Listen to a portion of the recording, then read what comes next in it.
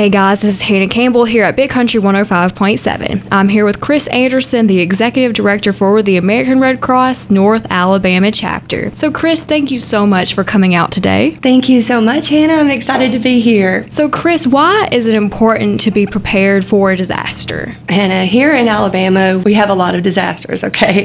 We know that. We actually have every single disaster in the state of Alabama except for volcanoes. But here in North Alabama, we know we're going to have everything from tornadoes, we've had floods, we could have wildfires, and we're not even immune to earthquakes. So how should one prepare for a disaster? I think this is a question that everyone here in North Alabama needs to be thinking about. Now is actually a great time. We're getting ready. We've actually already moved into hurricane season, and we know that hurricane season can bring us severe weather as well. One of the things that you can do is really take a look and do an inventory of what you need. I would say you're expected to be able to take care of yourself for 2 to 3 days without help. One of the things to think about is your medications, your treatment, things that are going to be specific to you. Do you have pets? Are you going to be able to provide for your pets? You can go to redcross.org and there is a make a kit, make a plan. And that's going to go into detail about things you should bring with you if you are forced to evacuate, things that you need to go ahead now and gather up and put together, like your important documents, your birth certificates, just a whole list of documents and items that you would want to take with you in case you have to evacuate. What should be included in an emergency kit? Water. You need about a gallon per person per day, and you need to plan for 3 days. And that's a lot of water, just looking at that. But you can actually find a place in your house under a bed, in a closet, where you can actually put these items and make sure that they don't become out of date. You would need food. So again, that's going to be dependent on the person, what you want to eat and what you'd like to eat, whether it's peanut butter, canned raviolis, but things that don't go bad. Things like flashlights, batteries, duct tape in case you have to fix anything, which we all know duct tape can fix everything. But there's a complete list of these items that,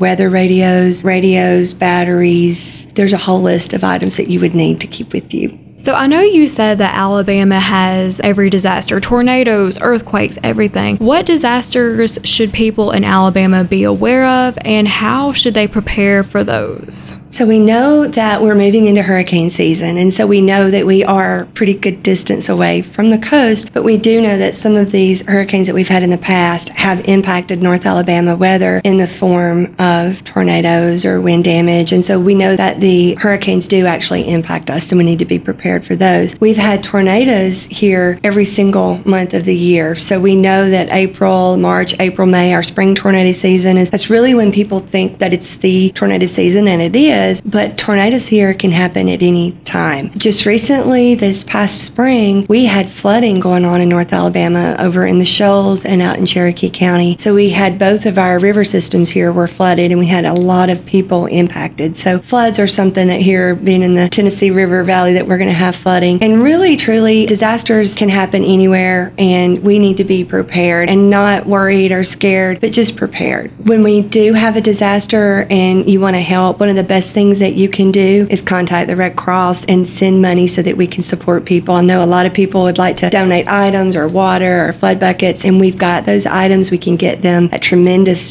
cost savings. In any disaster, we ask that people go to the redcross.org website and make a donation. That's really how you can help your neighbors the best. All right, Chris, thank you so much for joining me today. Like she said, if you want more information on how to make an emergency kit or information about disasters, visit redcross.org.